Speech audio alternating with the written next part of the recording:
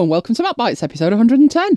I'm Elaine Giles and I'm here with my co-host Mike Thomas. In this episode, Elaine's nagging notification nightmare, bulging batteries and the earth moves for Graham. First though, huge thanks for all the feedback. We heard from so many of you. Jane was in the midst of some extreme culinary listening, prepping dinner. I have no idea what that means.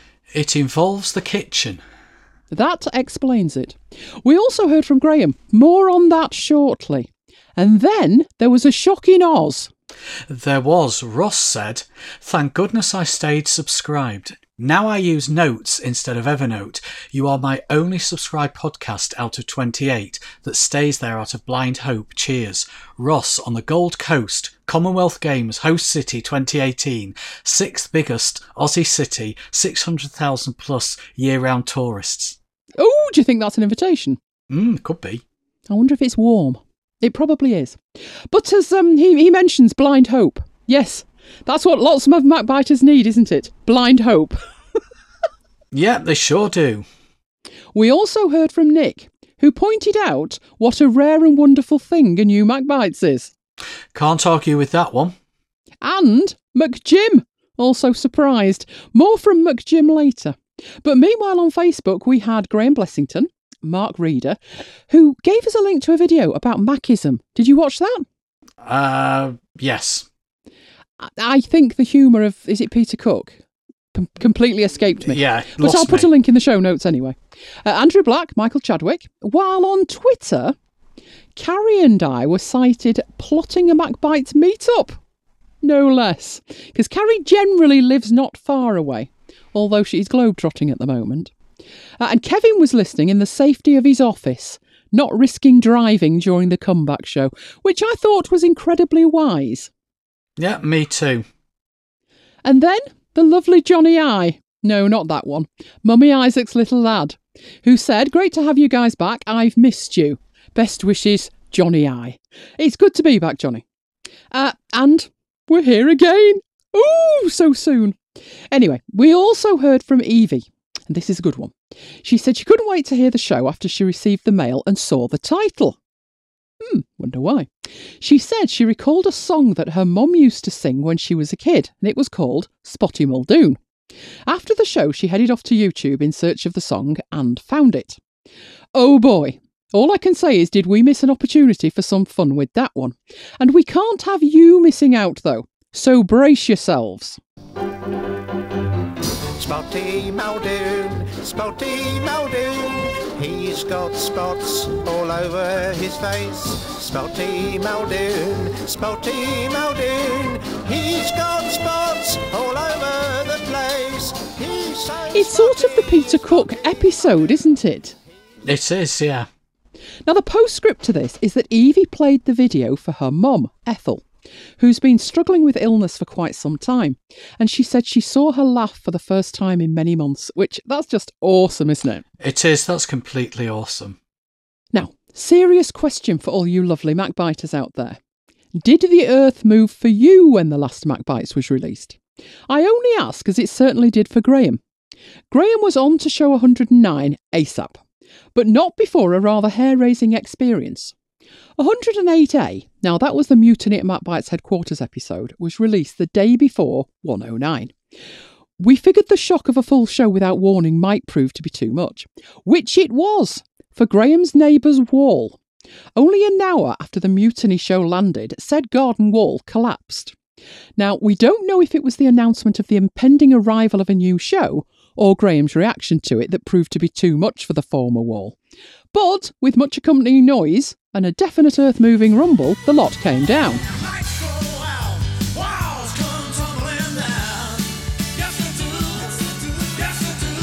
Sorry about that, Graham. Here's hoping this episode finds you safe and secure in Russell Towers without further calamity. Now, Graham also mentioned that he too loves Quick Look and, like us, repeatedly tries using it when working on Windows. I feel your pain, Graham. Now, Robert mailed me to inquire how my selective notification system worked in Boxcar. Remember I talked about it last week? I do. So I sat down to outline the process. And I did this initially from memory. From memory, it involved creating a Gmail rule which forwarded only the mails that I want notifying of to my Boxcar address.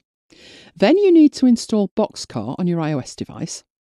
And on the iOS device, you log into Boxcar using your Boxcar account.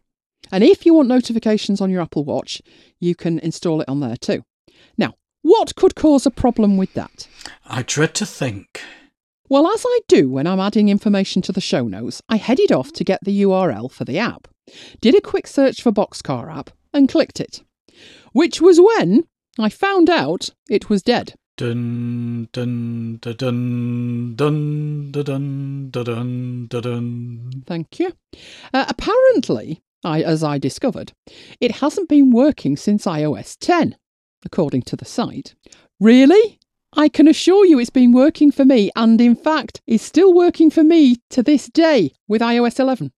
So I have absolutely no idea what's going on there. But looks like I could be in the market for another solution. So come on, MacBiters, what are you using for selective notifications? I'd need to replace support notifications for mail, Twitter, Facebook, etc. And I don't mind paying, especially if it means they'll be around for a while. That does actually explain why it's not working for me. True, but nothing explains why it's still working for me. Yeah, I was actually going to reinstall Boxcar because since I got the watch, I get a million buzzes a day and it's very annoying. Well, I found one potential replacement so far, but it's the type of app that would take some time testing it because you need to configure so much to make it work. So it's a case of watch this space and I'll report back. But don't forget to send in your suggestions because we need the MacBite hive mind on this. Now, you were Chrome bothering again this week, weren't you? Only a bit. In the last show, I talked about losing my Chrome bookmarks and how it affected all my devices, and that was due to syncing being enabled in Chrome. And if you remember from the last episode, we also talked about the 1Password X browser extension. I installed the extension on my work laptop so that I can use 1Password at work without having the 1Password client installed. And then I looked at my Mac. And because sync was enabled in Chrome, it had installed the extension on my Mac. However, it had automatically disabled the other 1Password extension, the one I actually use. To get it so that I could use the new extension on my work laptop and the original extension on my iMac, I had to disable extension syncing on my iMac. To do this, on the iMac, in the URL bar of Chrome, type Chrome://settings, and that loads in the Chrome settings. Click on sync, turn off sync everything. But I also need the bookmarks to sync as per last week's debacle, so I did this by re-enabling sync bookmarks. Then to get the original extension to work on the iMac, in the URL bar of Chrome, type Chrome://extensions, disable the new extension and re-enable the original one. Simples. I think I'd like a more granular approach than that, but I'm not likely to get it from Chrome, am I? No, I am actually happy to report that 1Password X thing does work. I used it today at work in the browser. Oh, it does work. The thing that annoys me with it is there's a setting in it where you can set how long before it times out and you've got to log back in. And my main password is as long as your left leg. And seeing as though I'm in the safe and warm cocooned bosom of MacBite's headquarters, there's a title for the show, I don't need logging out. So once a day would be fine for me. So I think I set it to never log out. Now, obviously, it will log you out if you close the browser down and then go back in. That's just common sense. But I don't log out of the browser. I don't close it down. And every time I come to it, 9 times out of 10, honestly, it wants me to log back in again. That's a bit annoying because with the other extension, the one that you want to use everywhere but work, once you're logged in, you're logged in. You know, according to your security settings, but generally speaking, if I'm logged in, I'm logged in. It isn't going to ask me again unless I reboot. So that's a bit annoying. My problem is that I continually shut the browser down at work. One thing I couldn't find, and I may just have missed it, is if I can edit the passwords from that extension, because I had to go in and change this particular password for work, and then I wanted to go and edit one password. But when I went in, it just kind of froze on me, so I'll have to reinvestigate that. But apart from that, it works fine. I thought it did. It will certainly prompt you. You know when you go into these things and you're actually changing your password? Yeah. Or you're going into a site that you've got more than one account for. It will prompt you, do you want to change the password, the saved password? So that it will certainly do. Whether it actually has an editable interface thing, I'm not sure. Yeah, well, let me looked at that. Let me tell you something. It wasn't actually a password entry. I was using a secure note. Really? You're sending yourself private little messages, you mean? I am. Anyway, let's move on. I think we should, shouldn't we? Well, at least one of you has almost bankrupted yourself with those space grey peripherals we talked about. Jason mailed and said he couldn't resist a new keyboard and trackpad. Said he loves them both, but his favourite bit was something that we weren't expecting. The bill? Oh no, he was definitely expecting the bill. Turns out they ship these new things with black lightning cables. Ooh. Which made me wonder why the black iPhones and iPads don't ship with black lightning cables. Because they must have run out of black paint. Well, never one to give up. I found the obvious alternative. Amazon. They carry a whole range of black lightning cables. Links are in the show notes. Didn't stop there either. No. Oh no. They had pink too. A whole range of shades of pink. Links in the show notes. No, if you want a pink one, you're on your own. Now, last time I mentioned regarding delegates spotting something other than what we were trying to show them when we're doing our training demonstrations. And it happened again this week. I heard this during one of your live sessions, didn't it? It did. I was delivering iPad training at work. Well, it wasn't at work. I was delivering it from home, but it was for work. And I deliver it from home using my iMac because the network ports at work are locked down for security, which means that AirServer can't communicate with my work laptop. And somebody asked me what the icon was that I clicked to fill in my password, which, of course, was the 1Password browser extension that we've just been talking about. And I know this as well, I witnessed this one. Sometimes it's not even contemporaneous, is it? No, on my work laptop I use Zoomit, which is a free utility from Microsoft for annotating the screen. Really useful in training delivery. And so many times when I say any questions, expecting a question about Excel or whatever I'm training, I get asked what I'm using to annotate the screen. Yeah, but with that one, I heard you asked any questions and nobody said a word. And if they did, it was all about Excel. So I completely lost interest very quickly. It was later they sent a mail, didn't they? He did. He sent a mail and he said, thanks for the training. By the way, what was that thing you were using to put the red the red arrows and circles on the screen? Was it an add-in to Skype? You see, as soon as I get an email that says, and by the way, I know it's completely off-piste. That they've spotted something. I thought we should create a list of the top 10 things we've noticed delegates focusing on. And then when I made the list, and I don't think this is anywhere near complete, it was well more than 10. First thing a lot of people ask about is Alfred. But I've noticed they've stopped doing that. Because if they're familiar with the Mac, and to be honest, if they're not familiar with the Mac, they're already hyperventilating anyway.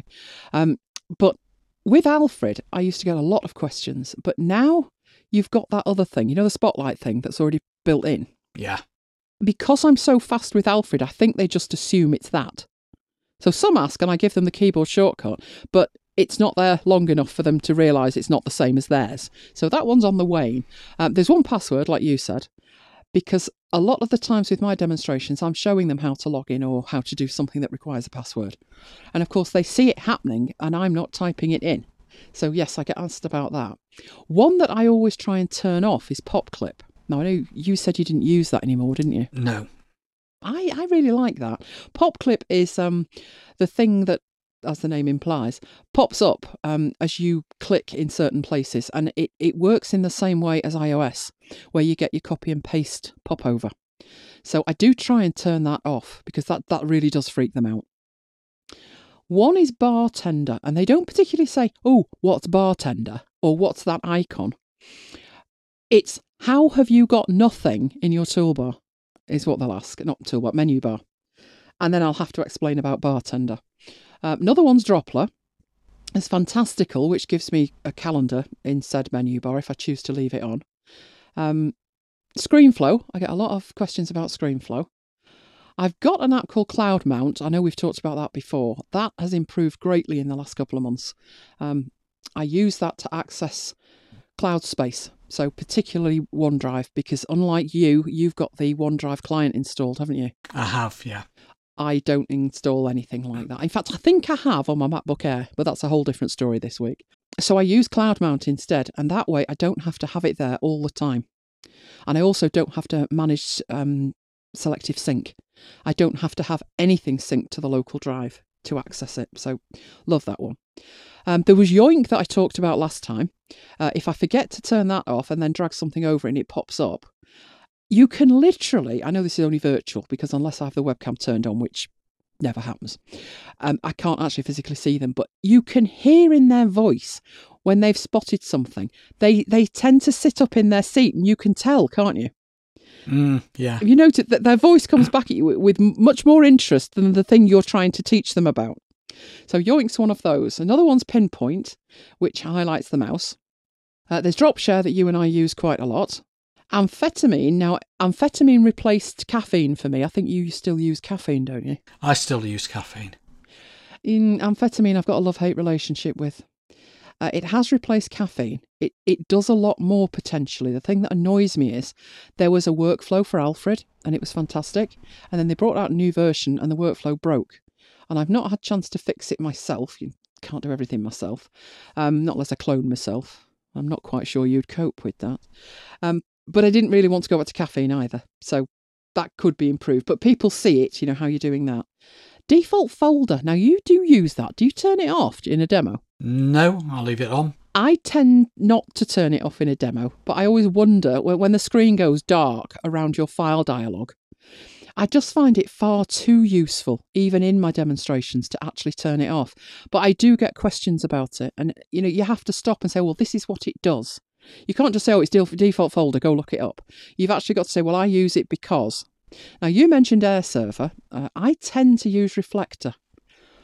Although AirServer had a much better quality of image at one point, Reflector then caught up, and I did a lot of testing when we got our new Macs. And I found that Reflector was fractionally better, so I tend to use that. But the main question, as soon as I start to demonstrate anything on an iPad, is how are we seeing that iPad? How can I do that at work? How could I demonstrate something on my iPad with my colleague in Paris? Like, get on a flight, it'll be quicker. But they do, they love that. And I've got another one, which I think I mentioned it to you, and I'm sure you took no notice, called Muzzle. I remember you mentioning it, so I did take notice. You just can't remember what I said it did. No. It's one of those things where I'm not quite sure if it's working or not. But if I turned it off, I'm sure I'd find out. It's a little thing, I'll do a review of it. It's a little thing that you just install, set it and forget it. And what it's supposed to do is, when you're using GoToMeeting or WebEx or Zoomers or any of those. Yeah. It is aware that you have a live session and it shuts up notifications for you. Now, the only thing that makes me think it's working is I haven't seen a notification while I've been using any of those. So I'm pretty confident it's working, but I will do a proper review of that. Those were just some of the things that people have asked me about. And I think they were asking me about that one because the icon that they may or may not see at the top, and they generally ask me when they do see it, is a dog wearing a muzzle. So I think they're just sort of, do you worry when you're training and they're asking you about stuff that they really shouldn't be looking at? Because it makes me wonder if they're actually listening to a word you're saying either. It's actually worse for me when I use Fusion. Sometimes when I deliver training on Windows-based products like Excel, I use my Mac, but I run it in Fusion. So often I get the question, is Excel for Mac? Am I using Excel for Mac? And I think it's because they see the Apple icon, because I can't run Fusion full screen as it causes problems with WebEx. That was something we mentioned, and I know we wrote a piece about it, and that must be easy. 4-5 years ago? Yeah. And we keep getting comments on this piece. It was a blog post about how it was to do with multiple screens in WebEx, wasn't it? Multiple. Is it WebEx or GoToMeeting? It was multiple screens in WebEx. In WebEx. And we keep getting comments literally on a weekly basis because this problem on a Mac is still there. And the problem stemmed from, because for years and years it worked, it stemmed from that thing when they changed the monitor. So you've got a menu bar on both screens. And I know you can turn it off, but even you came round to my way of thinking and went with the default way. I did. But if you turned it off, you wouldn't have a problem. But then you've got to work out which is your primary screen, and it's a complete mess. So we should probably have another look at that and see if there's any other way around it now, because by now there should be. But back to the feedback. Henry from Hartlepool pinged us. Is it significant Henry's from Hartlepool? Well, he said he was, so I thought I'd share. I went there once, you know. Court case at Hartlepool Magistrates Court. As I recall it, it was one of the fish files they gave to the newbies. Fish file? Fish file, because they stank. Not literally, you understand, although on occasions. And figuratively, the stinking cases nobody actually wanted. I recall it vividly. It was the depths of a freezing January. Didn't really get to see much more than the Magistrates Court and a shopping centre from memory. But now we have a MacBiter there, who knows? Ready yourself for an invasion, Henry. Are you going to share what Henry actually said? Yes. It was all about your D&D saga from 107, so over to you. Oh, he said he loved it. He'd had the same problem and had spent ages trying to figure it out, and he couldn't believe it when he listened, and he hoped that it was a solution for what he needed. So he followed the instructions, and yes, it was. And now I fully appreciate the value of D&D and controlling notifications. Last Tuesday was an exciting day, more on that later. But that was the reason that we had the need to deploy some mobile phone magic. Mike was potentially expecting a call that couldn't be missed. We were expecting visitors at MacBite's headquarters. The type of visitors that couldn't be let escape before they'd completed their mission. We figured they might just call to tell us what time they'd be arriving. And that is a call not to be missed. Usually not a problem. But it was a special day at work, wasn't it? Hairnet Central was calling. Hairnet Central. Well, that's what I call it. I don't know what you call it. Yes, I had to take a trip to our manufacturing plant where I had to dress up in these protective overalls, gloves, cover my hair with a hairnet. All in the name of, I was going to say security. All in the name of looking a complete prat. All in the name of personal hygiene. Oh, it's like CSI. Anyway, I had a plan. I had a vague recollection of being able to redirect calls using O2. Not that I use the phone much, like, once a year maybe. But I'd even had the foresight to add the details as a contact in my contacts app. Unbelievably. And when I got there, it actually is capable of doing quite a lot. You can set up diverts. There's a not reachable divert calls when busy, divert calls when there's no reply, or, my potential favourite, divert all calls. So we opted for that one because I don't know, were you even allowed to take the phone in there? I had to keep it. Yes, I did, but I had to keep it in my pocket because somebody took a sly selfie for me in my regalia. Ooh, there's something for the show notes. No. So, right, divert all calls was the one we went for. Now, your mileage will vary depending on who your provider is, but what we did on O2 is **21* and then send. No. **21**, enter the phone number that you want them diverted to, and then #send. So you did that on your phone. Then we did a check. Luckily, we had a third phone to check with, and it worked fine. And then when you've finished with it, it's #21 #send, and that turns it off. So we set all this up the night before, and we were good to go. As long as I didn't need to ring you, of course. I wondered if I'd have got the engaged tone or blown the phone sky high. Anyway, the whole thing proved to be a complete revelation to me. I'm not good in the mornings, as we know. I'd received 7 calls by 10 a.m. Bearing in mind I don't usually see 10 a.m. 14 calls by lunchtime. I was seriously doubting my ability to cope. How do you ever get anything done? That's why I'm permanently on D&D. 17 calls the previous day plus 17 missed call alert SMS messages, no doubt all PPI and insurance claims. Well, none of these calls were the one we were potentially waiting for, and let's just say I was very glad when you turned it off once the job was done and you'd arrived back home. Which takes us on to why we were awaiting a potential call with such eager anticipation. Well, there was much excited anticipation at MacBytes headquarters last week. We were booked in for a broadband upgrade. Now, we're already on a fantastic 220 meg down and 10 meg up. I was up before 8, yes, in the morning. The man trap was deployed and I laid in wait for over 6 hours. But they finally arrived and we were off. It seemed simple. All that was needed was a new box and activation. I was assured it should take about 10 minutes maximum.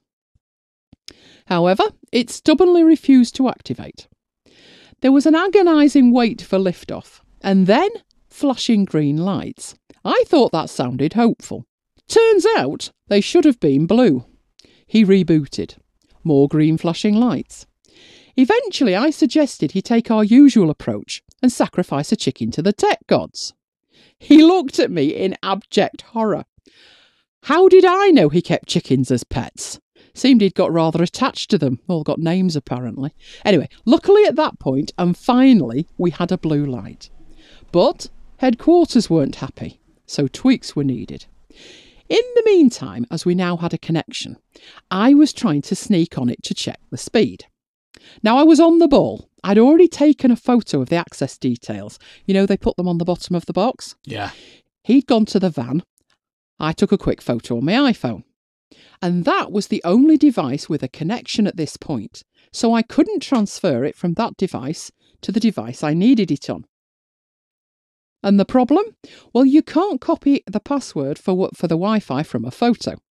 And neither can you see the network settings and the photo at the same time.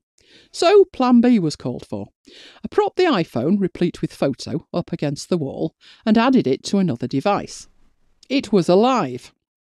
Now at this stage, I still needed Wi-Fi on the phone. And the photo was only on that single device, the phone. There was nothing else for it but to write the password down, 80s style. But I'm paperless. So ensued a house-wide search for a pen. Now I found one loitering with intent in the front room. Next, I needed paper. I didn't even have a scrap of paper since they've stopped delivering the local rag a few weeks ago. There was nothing else for it. Tell me you didn't visit the smallest room in the house? No, I MacGyvered a solution and wrote it on a banana. You did what? I wrote it on a banana. It was all I could find. It was either that or the wallpaper. But finally, I was ready to go. So I get to the network settings on the phone. I lined the banana up and typed the first character. At which point, I got a message asking if I wanted to share the password from one device to another. Finally, something Apple did right. Secondary benefit, I could now eat the banana. Hungry work all this, you know. Now, meanwhile, the engineer got the bright idea of rebooting the laptop he was using to configure the connection. Nothing wrong with that. Sage advice in most circumstances to turn it off and on again. Except when doing so means the Windows updater kicks in, and there went another hour while it did the Apple Minutes thing, predicting anywhere between 5 minutes and 60 until it was finished. Eventually, success was declared. They left the building and I was up to the office like a rat up a drainpipe. There's an image. First stop, speed test site. Seconds later, results were in. 385 meg down, 22 meg up. Sorted. And all before you even returned home. Yes, it was all ready and waiting for me. And you didn't even bring the hairnet with you. No. So disappointed. Anyway, let's get on to Chat Bytes. The tech world this week gone crazy. Yeah, it's becoming a legal minefield. Companies seem to think they're above the law, and this week it was the turn of Eventbrite. That's an event ticketing company. We've actually used them, haven't we? Several times. Many times. Yeah, before all this started, I can assure you. They instigated a unilateral change of terms and conditions to allow them to attend and record your events for, wait for it, advertising purposes. Shark well and truly jumped on that one then. Yeah, for me, because Eventbrite provide the platform for selling tickets, it shouldn't give them the right to record the events or take photos, for advertising purposes or anything else. Because if you think about it, what if they're not the sole seller of tickets? Does that mean that every third-party agency can send a film crew to cover your event? Because if it does, there'll be more film crews there than attendees. All good points. My initial reaction was, are they kidding?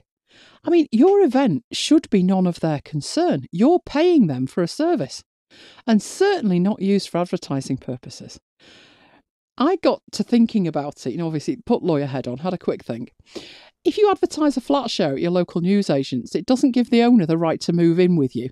Take photos and use them for advertising purposes, and certainly not video you, stick it in the shop window. Some event organisers, because obviously this kicked it off, they pointed out that some of the speakers, particularly these ethical hacking things, spoke on the understanding there would be no publicity and no photos allowed to be taken, even by the attendees who'd paid to attend. So I thought that was crazy. But then, story came on the news. Facebook were in court. They'd been dragged there by Martin Lewis. This is the finance guy. He was complaining about ads that were using his image on Facebook that weren't his. And although they're not identical, I could legally see parallels between the two situations. If you don't want Eventbrite policing events, why do you want Facebook policing placing ads? On thinking about it though, and I did, I thought, I don't want Eventbrite policing events, but I do want Facebook policing the ads. Anyway, in the face of mounting criticism and common sense, Eventbrite changed their minds and backed down. It's just a shame it always seems to take mounting criticism for them to change their minds. And I just thought that one was a no-brainer to begin with. Which idiot thought they'd get away with it? I know companies have done it before, maybe not to that degree, but let's be honest, long gone are the days that they can slip something into the T&Cs and no one notice. It only takes one person and a Twitter account and your corporate name is dragged through the mud. So don't do it. Simples. I despair of these companies, I really do. Anyway, on to another demise. Dun, dun, dun, dun, dun. Right, I'm with you. Yes, Apple announced the demise of the AirPort range of networking equipment. It was expected, but still very sad. We have an army of AirPort devices powering the Wi-Fi here at MacBytes headquarters, and on thinking about it, there is huge advantages. There's a nice management app. I think it was more functional before they, I was going to say tarted it up. I suppose they'd say modernised the interface. Took out the advanced features, basically. And it just works. I particularly like it's really simple to share drives, and we have a drive shared on ours. Only one. I think it's 128 gig pen drive, isn't it? But we only need the one, and it works brilliantly.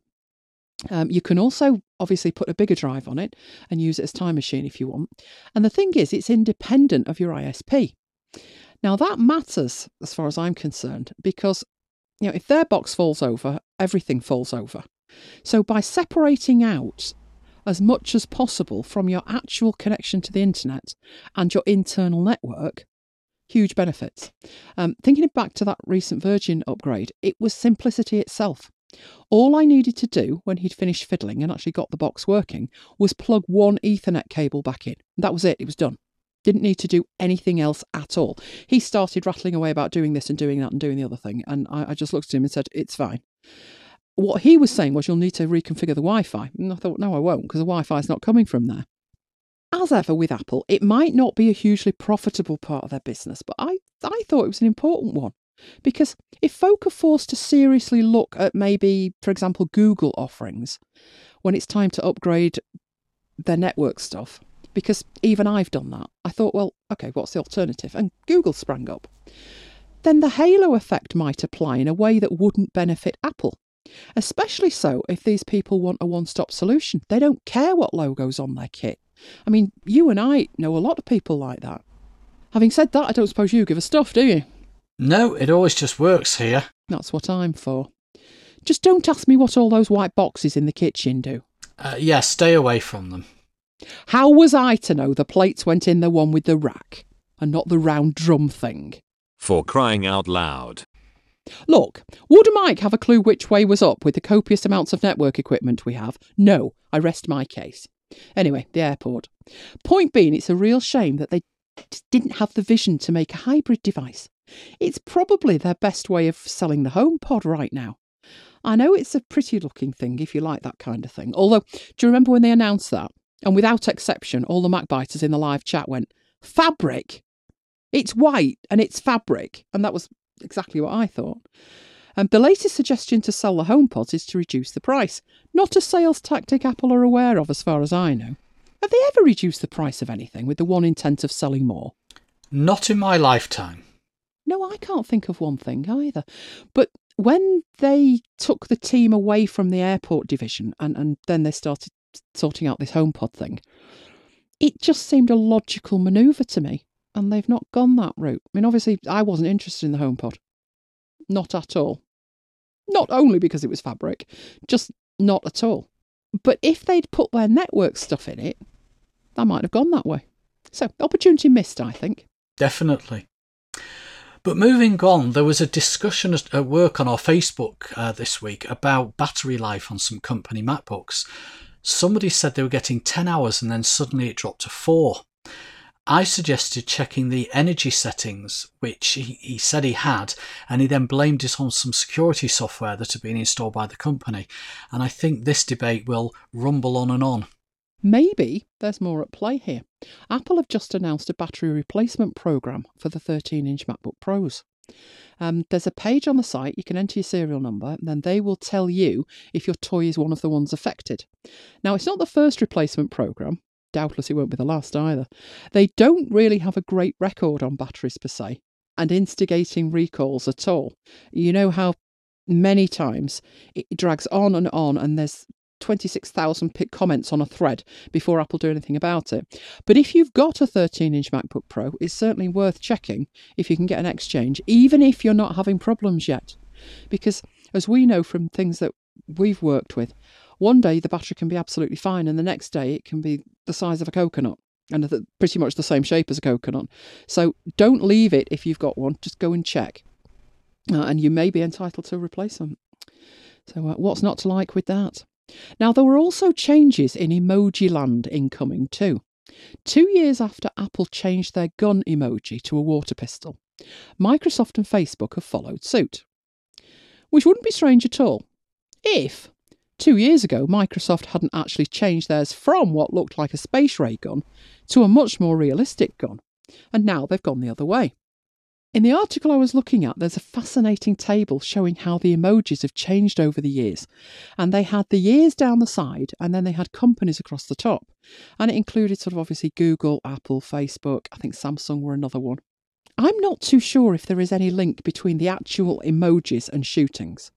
But carrying on the politically correct theme at play here, I'm now expecting a few changes. The cake replacing with a lettuce, the steam engine with an eco-friendly EV, the smiling pile of poo with a bunch of flowers, and the eggplant with... Enough. We get your point. Oh, come on, seriously. They've got all the kudos for changing this single emoji. But as I look through the emojis, what about the bomb icon? There was a lit cigarette, replete with ash dangling off the end. There was a complete range of knives, swords and pickaxes. And there was a syringe dripping blood. I kid you not. You know what that reminds me of? Those candy cigarettes when I was a kid, where they removed the red end from them so they didn't resemble a cig. What? I had those all the time when I was a kid. And yet, I have never even tried a real cigarette. Can't abide the smell. I have. Well, you're easily led. No, my dad was a smoker. And if you'd heard him coughing his guts up every morning, there's no way you'd go near it. But I love those sweets. I really did have no desire to try a cigarette at all. Are people really that easily led? You know, I had that sweet, so now I'm going to buy a pack of Woodbine. I should probably point out there are other cigarette brands available. I'm actually just looking up candy cigarettes on Amazon, and you're right, there's not a glowing red end in sight. There's a title for the show. The thing is, looking at this on Amazon, while they've removed the imagery of the red lit end, they've overlooked something else.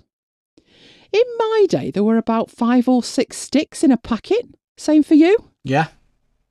These are sold by the 1 kilo bag. That's 2.2 pounds of them. It is huge. Kids might not be tempted to smoke, but is it a wonder folks are screaming about an obesity crisis? And while I'm at it, next to these on the Amazon page, they do still sell packets of chocolate cigars, replete with full cigar packaging and gold cigar-style seals and stickers on the chocolate cigars themselves. How did they escape the thought police? Actually, they don't look that appetising. How can I describe them? Carefully, very carefully. I'm sensing the need for a warning for those who might be eating right now. Think straight, life-sized versions of the smiling pile of poo emoji. I'll add the link to the show notes for the terminally curious. I noticed that they still sell packets of chewing gum. There's an image of a packet of cigarettes, and the gum is actually identical to a cigarette, even wrapped in paper. I spotted those, and I thought the only thing missing was the explicit health warnings on the box. Remember when you were buying them for Dad? We're talking about real cigarettes now. We are. Yes, he wasn't into gum wrapped in paper. Oh no, it was a real Yes. McCoy with him. When I was about 40 and didn't think I'd get served. You see, in your mind, you were still 15, weren't you? Yeah, but I've no problem buying booze. Oh, do you know the only time I bought booze? When you were 16. No, I don't need to go back into there. No, that would be admitting something that I shouldn't admit. No. The best bit of all this research was, I thought anyway, was a review that somebody left for this 1 kilogram bag of candy sticks. You weren't in, and I was just looking through them, and I thought, I wonder if they taste the same as they did. So I thought I'd have a look at the reviews. So it's this 1 kilogram bag of candy sticks, and there were mainly 5 stars, but there was one 2-star review, and it was from somebody called SM24, and it said, and I quote, I'm laughing already. When I read it for the first time, I couldn't stop laughing. Right, the review said, the dog ate them. Ripped the parcel open near the gate. Did look all right, though, from a distance. The Amazon driver threw them towards the dog. You couldn't make this stuff up. I'm going to put a link to that in the show notes. But my thoughts were, OK, so the Amazon driver threw them to the dog ripped them open and the dog ate them. How come you're giving it a 2-star review? Because if he ate the lot, he must have enjoyed them. And I'm assuming if the dog ate them, you didn't. So where did the 2 stars come from? Shouldn't let me loose on Amazon, should you? No. Anyway, more self-righteous indignation this week when Mac started warning users that some of their apps weren't optimised for their Mac. It actually meant they weren't 64-bit. But why let the truth get in the way of a good scary dialogue box? You know, I've not upgraded to 10.13.4 yet, so I've not seen that message. But it does make sense to have 64-bit operating system that can take advantage of the newer and more powerful hardware. But no doubt we'll have the usual debacle of apps not being ready, despite Apple giving developers plenty of warnings. It was interesting for me to see which apps weren't ready, in Apple's words. And if any of them were critical, then I was mentally making a note not to move to the new OS. Not that I've done any macOS update for months after the initial release, since Snow Leopard, I think. I finally did the High Sierra thing in December last year, which was the earliest I'd done it for years. We've kind of got a new Christmas tradition here, haven't we? Of having a serious contemplation of whether we want to install the operating system from 4 months ago.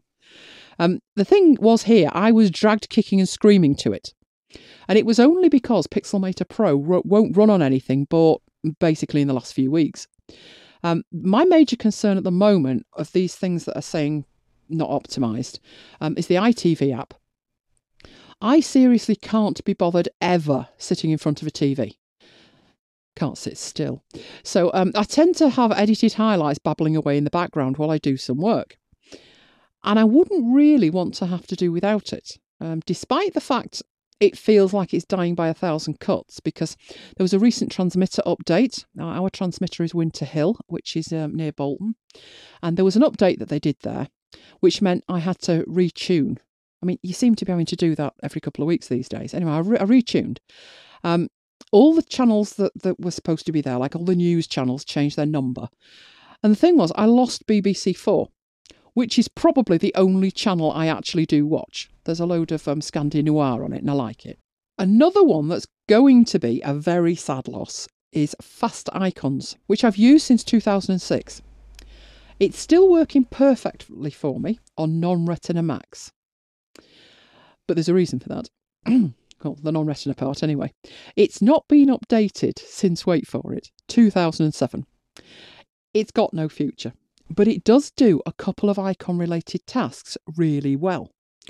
You run the app, it creates a drop zone on your desktop, and you can drag and drop images, apps, folders, anything with an icon really.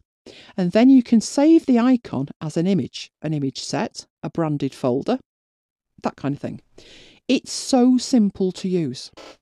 So obviously over the years, with it being that long in the tooth, I've looked at these supposed alternatives, but they're just so bloated with features that what you actually need to do is lost in there, in a haze of there's this and there's this and there's this, and it can cook your dinner as well. So the search for an alternative starts here. All suggestions welcome. I'll report back on my progress in a future show. Now, for some of us, seeing a 32-bit warning would have been a blessing. One of my 10.13.4 updates balked the entire Mac. My venerable 2012 MacBook Air, RIP. I downloaded, installed, rebooted. It reported all was fine. Then it rebooted again, and then it was dead.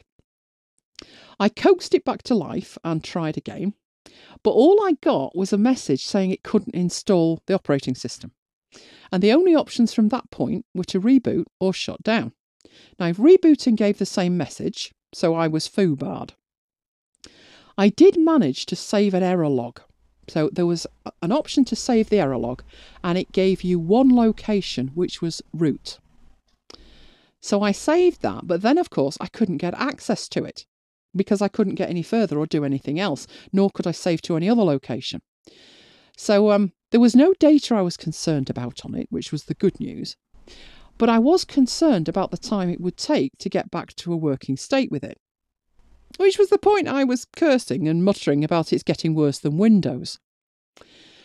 So having a think about the fact that I wanted access to this error log in case I needed to get in touch with Apple, I sat and contemplated it. And in a blast from the past, Target Disk Mode was deployed. Now, Target Disk Mode, I thought when we first got a Mac, was just amazing. It used to be so easy. Do you remember trying it? No. I can't remember why we tried it, but we did, and you used to do it with a FireWire cable. Oh, I do, yeah, I do. Well, it now requires a Thunderbolt cable, obviously, FireWire long gone, priced between £40 and $65 from Apple. Nothing else will do. Not something I'd suggest everyone has got lying around. Doubtless you did. I did, but that's not the point. I have no idea why I have a spare Thunderbolt cable living happily in a drawer, though. That just takes us down a rabbit hole of discussing the missteps Apple have made over the years with which port's in vogue right now. A Thunderbolt seems so yesterday, darling, unless you're trying to revive a piece of Apple kit that shouldn't be balked in the first place, of course. Anyway, I used Target Disk Mode. It worked brilliantly. Got to the error log. The error was a service not being able to write to a specific folder. So I Googled at that point. Once I had some information that was specific to what I needed, I Googled to find I wasn't alone, which was no comfort, to be honest. My next trick was to try and get rid of the half-installed update.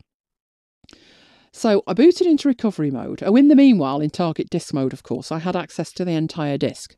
So I had a quick check through it to make sure that there was no data or configurations or anything else either. Eventually, I sorted all that out and then rebooted into recovery mode. Checked the disk. Physically, there's nothing wrong with it. At that point, I needed to rerun the installer. And eventually, after an inordinate amount of Apple minutes, it was alive. But overall, between researching, doing, checking, backing up, etc., there's another 4 days I'll never see again. And as for risking the security update? You must be joking. I took the sage approach of leaving it alone. Might wait for 10.13.5. But if I find myself short on the jeopardy of a potentially rogue update front, I'll jump in and report back. Meanwhile, more kit configuration was called for. Oh yes, I configured a couple of new Amazon Echo devices back late last summer now. If you're wondering why you're only hearing about this now, I can explain. Some things are a slow burn here at MacBytes headquarters. Like getting a show out, you mean? Oi! Let me explain. Originally, Echo devices didn't support iCloud calendars, which would have been nice, but not a huge issue. My calendar's too complicated that I'd even envisage ever managing it via voice. But Amazon announced they'd updated Echo to support iCloud Calendar. This was back in the summer last year. That was when the trouble started. Initially, when I set this up, or tried to set it up, it was British summertime. The Google calendars I'd connected it to were fine, but all of the iCloud calendars were 1 hour out. So all of the appointments were stuck in GMT.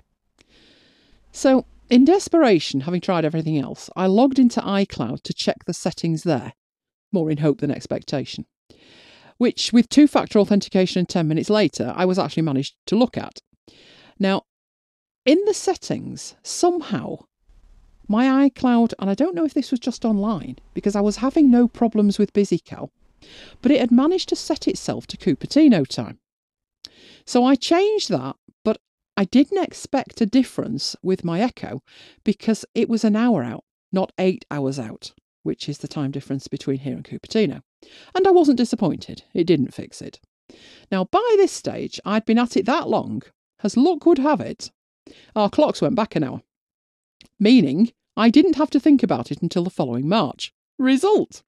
Then, of course, March came round, and with it, British summertime. Incidentally, nothing has ever been so misnamed as British summertime. It's not stopped raining here since last September, but I digress. Tell me about it. British summertime arrived. Every device in the house automatically updated. With the sole exception of your car, which was 5 minutes out, and now is 1 hour and 5 minutes out. It's still 1 hour and 5 minutes out. Like the old clock changing gag, your phone just changes, your microwave needs a degree in engineering, your cooker needs a hammer, and your car, well, it's far easier to leave it. Absolutely. So it could take until October to set it, and then you'd only have to change it back anyway. So my task was yet again to start troubleshooting. I asked Alexa what appointments I had, and after thinking about it for a while... She's not as good as I am. Nor me. We know. But when she started rattling them off, wait for it, the times were right. Time for a party to celebrate, and it only took 7 months. Yeah, time to crack open the cigars, methinks. Oh, good grief, let's not go there again. Anyway, on a roll with my calendar success, I was ready for another challenge. I need some of what you're on. The cigars. No, honestly, this one looked like it had a genuinely useful potential. What do you think of the iMessage for Business idea? I think I missed the significance of it. Well, me too initially. But then we all know what I'm like with anything comms related. My first job is usually working out how to turn it off.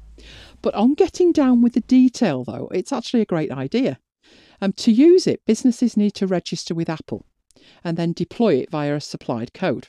Needless to say, still in beta. But then it feels like everything's a beta these days. And it allows you to start conversations from Safari, Maps, Search and Siri. And the customers connect directly to the customer services contacts at these companies. Now, the best bit is, this was the brilliant bit, despite using your iChat, your contact details are not shared with the business. Now, to try it, you need iOS 11.3 or macOS 10.13.4, and that went so well. But, worse still, wait for it, US only. Pet peeve of mine. Life stops on the shores of the US, apparently. You'd think Apple could at least ensure global support for the Apple stores. If it takes off, it would be great to ensure that your contact details remain private during these customer service interactions. But for the US thing, I'm actually liking the sound of that. I think the example, because of course all the blogs in the States were able to try it, I think one of the ones they tried was some flour provider, and they came back and said it was absolutely fantastic. So I think it would be brilliant, because as soon as somebody gets your contact details, as you well know, it's 17 calls a day later, this is why no one ever rings me. If my phone rings and you're not here, then I automatically assume it's you. If you are, I sit and look at my phone as though, how have you got the temerity to ring? No one's got the number. So yeah, I'm not good with that. So I wouldn't want my contact details passed around. So I think that's a great idea, but roll it out worldwide. We can check things too, But on with news of yet another demise this week. Go on. Dun, dun, dun, dun, dun. Right, okay. On the face of it, this was nothing of great concern for Mac users. But the mentality behind it drives me mad. OneNote 2016 for Windows is going into maintenance mode. You mean sunsetted? I do. The replacement is called OneNote for Windows 10, or as the rest of the world calls it, OneNote Fisher-Price Edition.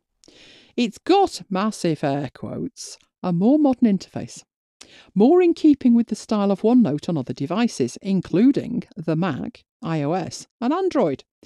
And that's where the good news ends. Because for that, what shall I say, prettification? You lose local notebooks, the ability to back up, tags, the ability to search by tags, the ability to create Outlook tasks in Notes, the ability to pin anything to the toolbar, record video and add it to your notes, and use third-party add-ins. We are, however, promised, soon, not yet, but soon, faster and more reliable syncing, and live previews of embedded Office files. There is a seriously long way to go before OneNote for Windows 10 is anywhere near having the level of functionality of OneNote 2016. And I was hoping when OneNote for Mac came out that they would build that up to match 2016, not bring 2016 down to the cut-down version. No, there's a lot missing, isn't there? That was literally just the big things, the absolute big things. I don't know if there's anything that you specifically use in 2016 that you were hoping would come to Mac. Probably, but I can't think of anything right now. No, you're too shocked, aren't you?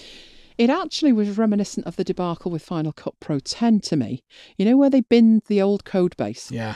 They completely did a new version without half of the functionality.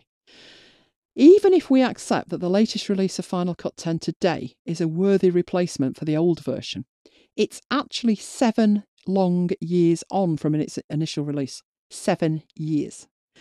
That might be acceptable to some project managers at Apple, but I doubt the users feel that benevolent. And that's what it feels like what Microsoft are doing now with OneNote. I actually have a Windows laptop with OneNote 2016 installed specifically to make backups because it is the only way. Because these notebooks are stored in OneDrive and that's a cloud service, you'd assume you could just back them up from there, but you can't. It will not let you do it. Believe you me, I wouldn't have bought a Windows laptop if I could have done it any other way. The other reason that I have it is to run add-ons that are only supported in OneNote 2016.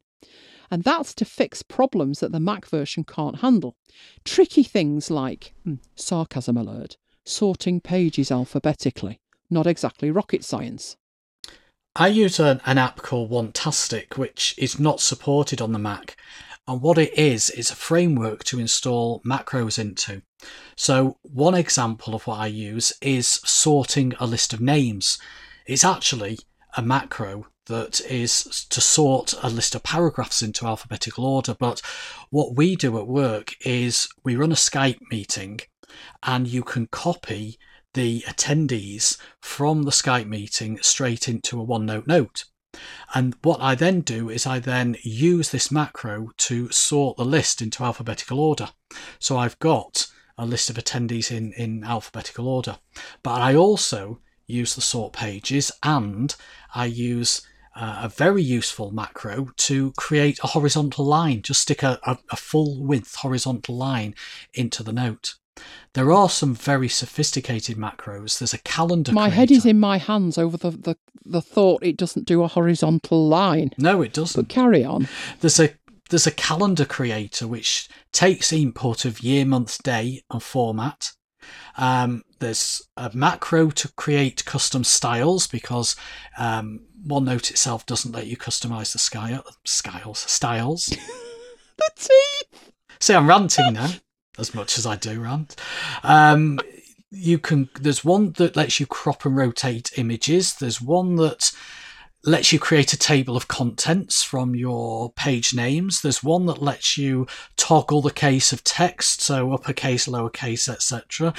There's all these sorting macros for sorting pages and sections and paragraphs, and even putting notebooks into alphabetical order. So there's a whole bunch of very, very useful macros in Onetastic, which, as I said, it's not supported on the Mac, and will I guess, be rendered useless once this new version becomes available. That was my problem. When the Mac version came out, it was very basic.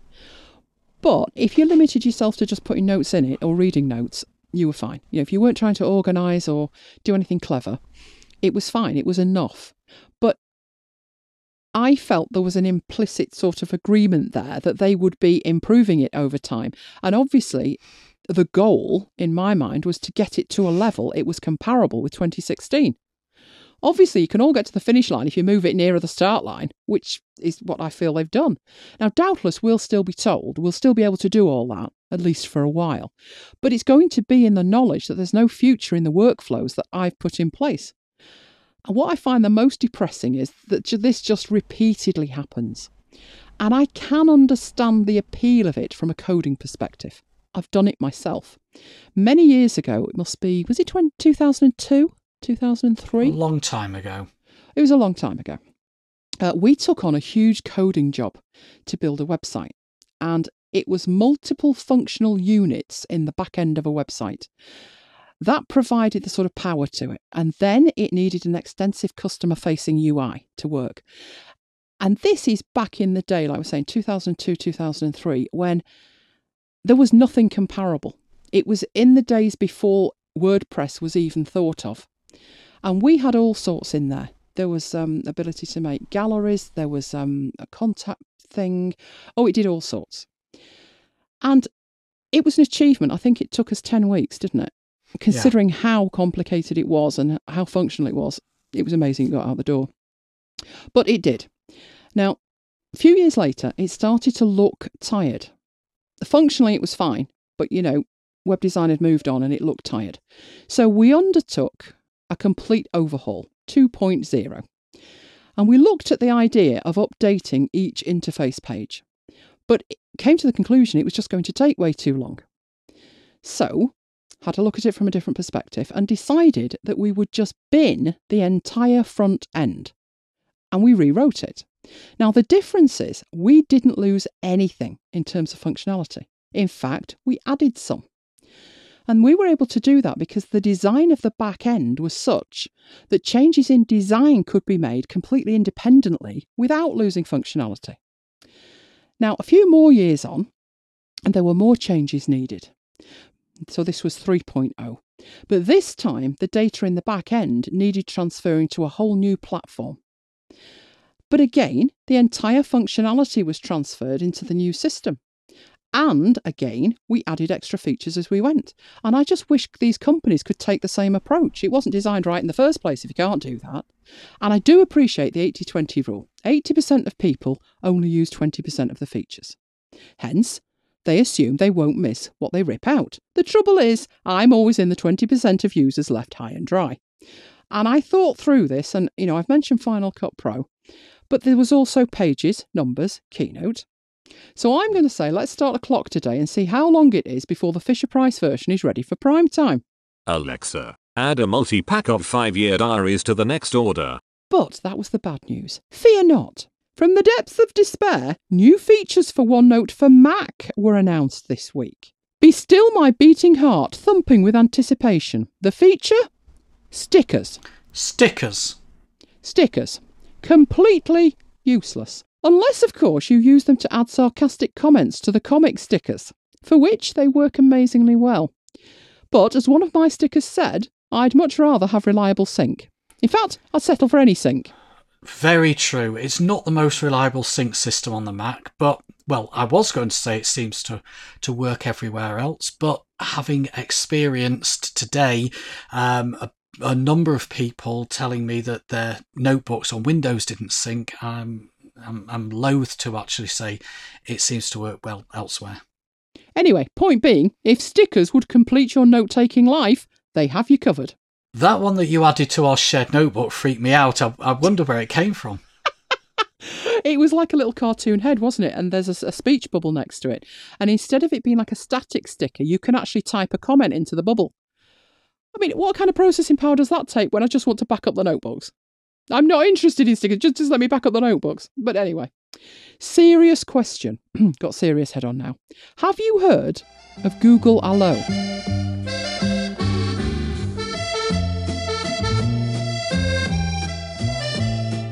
No. Thought not. That probably explains why Google just sunsetted it. It was Google's latest attempt, and I say latest because there's been quite a few, their latest attempt at a WhatsApp competitor, a smart messaging app. It was introduced 21st of September 2016 and is now in maintenance mode. For which read it's dead. Spot on, 18 months. Actually, it lasted a lot longer than most Google experiments last. Notice the word experiments. I have long since stopped referring to them as products. Dun, dun, dun, dun, dun. Quite. But I thought they'd missed an opportunity. They should just have renamed it Google Goodbye. Actually, you know, there's so many demises today. I'm thinking we need a new section in the show. Obituary bites. What do you think? Yes, good idea. I could say sunset bites, but no, obituary bites. Sounds better. Anyway, on to the hardware review, where we share a toy we both love. Heaven help us all. I like to listen to podcasts and music in my car, and the podcasts and music are on my iPhone. Now, the way I used to do it was I would take an audio cable from my iPhone S, from the headphone socket, and I plug the other end into the 3.5mm port on my car radio. Simple enough. I then changed my car, and the new radio doesn't have a 3.5mm port, and even if it did, because I've got an iPhone 7, I'd need the headphone converter. So I've tried a number of Bluetooth solutions. I've tried speaker, I've tried earpiece. The current solution, which works really well, is a Bluetooth FM transmitter, which came about after some ingenious MacGyvering from you. Oh yes, we already had a 3.5mm to FM dongle off one of the old phones and a Bluetooth receiver. So as I was sitting there, I pondered the logic of wiring the two up to create a single Bluetooth to FM device, and it worked. So then I set about finding one dedicated to the job instead of this Frankenstein version I tested it with, and found one. You did. It's a smallish device, probably no more than the size of a cigarette packet. Let's not go there. It takes its power from the car, meaning that no charging is required. It's got a flexible head that can be moved into various positions for different cars. And the volume and tuning knob is on the front. There's a central display which shows the attached device name, and it's really easy to set up. You can set it up literally in 4 steps. You plug the transmitter into the cigarette lighter socket. You tune the FM frequency on the car stereo to an empty channel. You tune the transmitter to the same frequency, and then you pair the transmitter with the iPhone. It's also, as well as simple to set up, it's simple to use. It's got some really cool features. You can control the volume via a dial on the device itself. You can pause and continue the current song or podcast by pressing a button. You can play the next song or previous song or podcast episode by pressing a button. It's got a 3.5mm port for an audio cable if you don't want to use Bluetooth. Of course, you need the other end in your car to have the 3.5mm port. It's got 2 USB ports. One, you can plug a cable in to charge a device, so that's quite handy. And the other one, you can plug in a USB stick, so you can play audio off a drive. It's got a slot for an SD card, so that lets you play audio off the card, and it also acts as a hands-free car kit. You can answer, you can hang up, you can reject the call by pressing a single button, and it works with HEY Siri, read my emails. And I thought you were going to say that then. And it works with HEY Siri, play next track in Spotify. So I think out of all the solutions I've tried, I would say that this one works the best. In fact, it's so good that we've got two of them in the car. One's paired with my iPhone and the other one is paired with yours. We just have to remember to plug the right one into the lighter socket, depending on whose iPhone we're using. Confession time. We've actually got 3.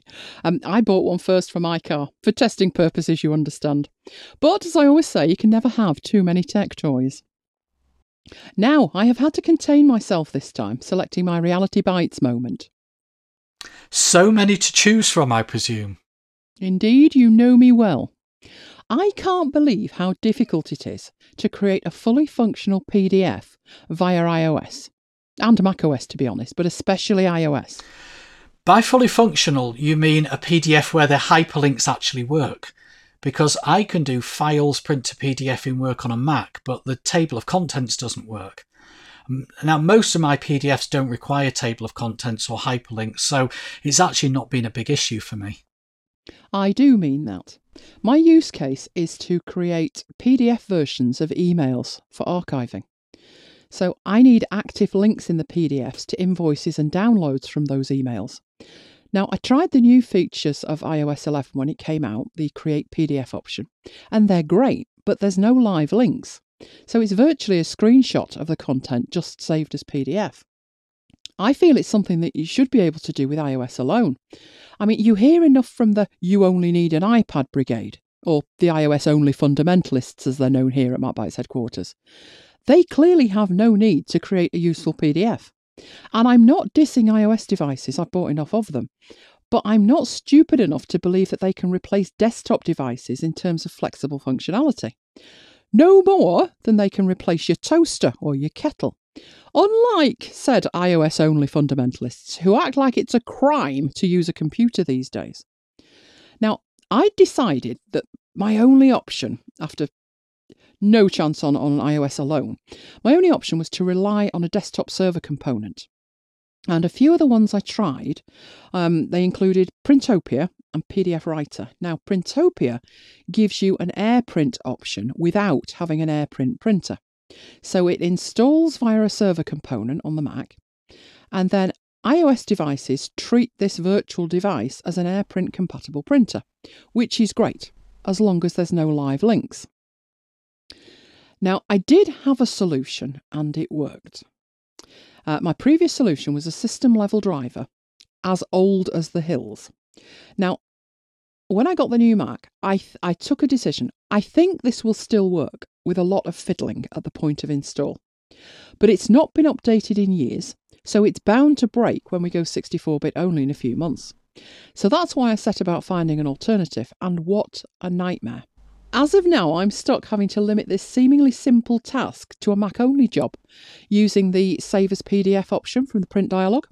So if anyone's got any other ideas for creating a useful PDF, for which read one with live links, just from iOS, I'm in the market.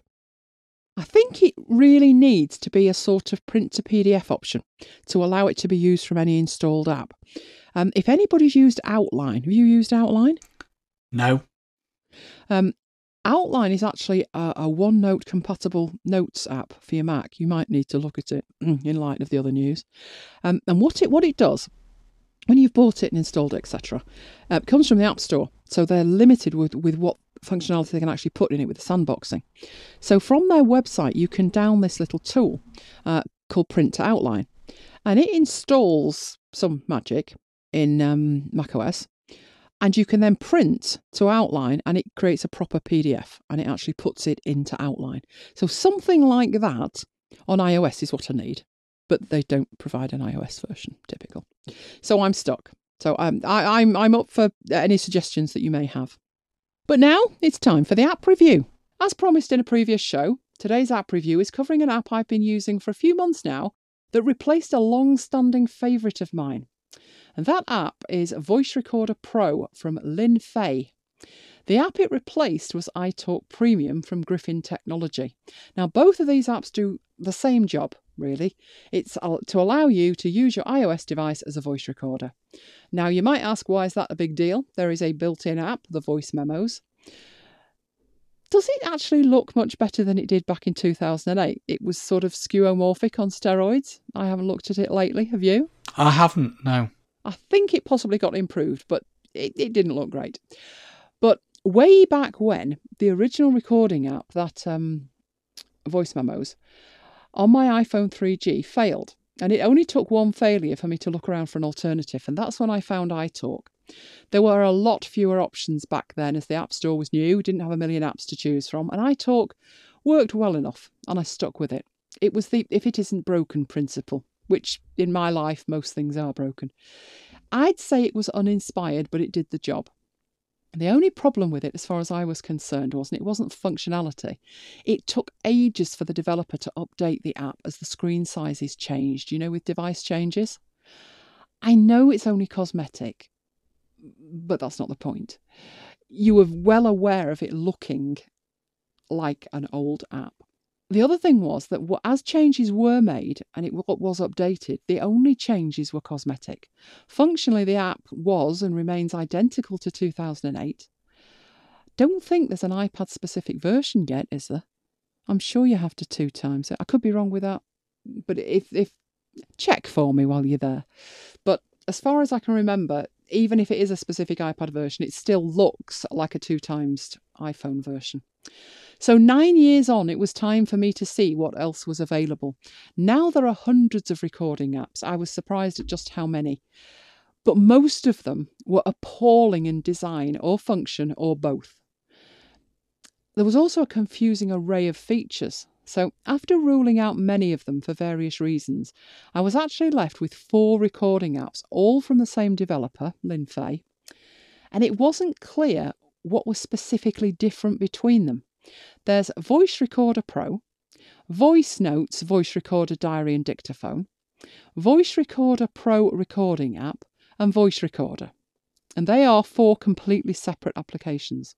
There's also a 4-in-1 bundle, which includes all 4 apps, and a 2-in-1 bundle that includes the Voice Recorder Pro and Voice Notes, Voice Recorder Diary and Dictaphone.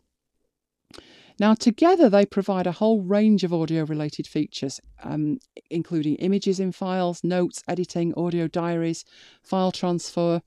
Luckily for me, I picked just the right time to be looking at these apps. All of them, including the Pro versions, because there are free versions of all of these apps. But luckily, for 2 days, all of them were free. So I got to try all 4 of them.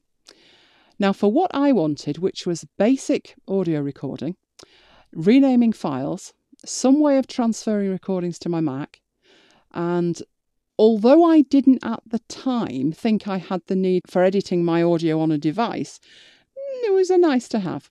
But I'd also like some kind of decent file management on the device, because iTalk had just given me a list, and that was it. With those requirements in mind, I settled on Voice Recorder Pro. Now, the features it has that are better than iTalk, it's got a very subtle interface with themes for different colours. Now, there's several themes available and they're just not quite so in your face as iTalk, because with iTalk, subtle it wasn't. In terms of when you start iTalk, there is a big red button in the middle of the screen inviting you to press it to record. That's not very subtle. Also, there is a 3D touch option for starting and stopping recordings, which I think is genius. So it meant that I could actually, from my screen or within a folder, wherever I'd put Voice Recorder Pro, I could just force touch it and hit record. And it would then open the app and it would start recording. My standard usage meant a list of recordings, files that can be played directly from that list, like I say, basic file management of renaming, deleting, and it's got a record button at the bottom of the screen. But the thing is, it uses for that record button the theme colour that you have selected. So if you choose one of the very pale ones, as I've done, a sort of palish petrol-y blue, it's not got that bright red thing flashing at you. But the real power for me is in the app, there are 6 tabs across the top of the screen. And they are the device, which gives you a recording list of local files. The second one is the iCloud Drive, and that gives you a listing of all the audio files you have stored in iCloud Drive. Then there is a Reminders tab, and that shows you scheduled recordings, so you can actually schedule recordings with Voice Recorder Pro. Then there's one called Moments, which doesn't sound interesting, but what it is a list of recordings grouped by date. So actually that can be quite useful. My personal favourite is the 5th one, which is a calendar. And this is a calendar that shows you the number of recordings you made on a specific day. And when you tap on that, it drills you down and you can actually get to those recordings. The last option is the trash. So if you delete anything, it will go into the trash view. Now, you have recording options. So you're not just limited to pressing record and it records. You can actually record with a selected audio or video, which basically gives you quite basic mixing, but it can be done. You've got an option to record only when speaking. As I've said, you can schedule recording, so you can say to record at a scheduled time. You can actually increase the recording volume, and you can record via a Bluetooth headset as well. And once you're recording, so during the recording, if you think, oh, this is important, you can actually put a marker point with a flag button on that point in the recording. Now, within the settings, it supports lots of different formats. You've got MP3, M4A, AAC, MP4, CAF, AIFC, AIFF, WAV, and AMR. So there is a lot of options that you have. You've also got password support with Touch ID, so you can keep your recordings private. Now, the default location can be set to either your iPhone or iCloud.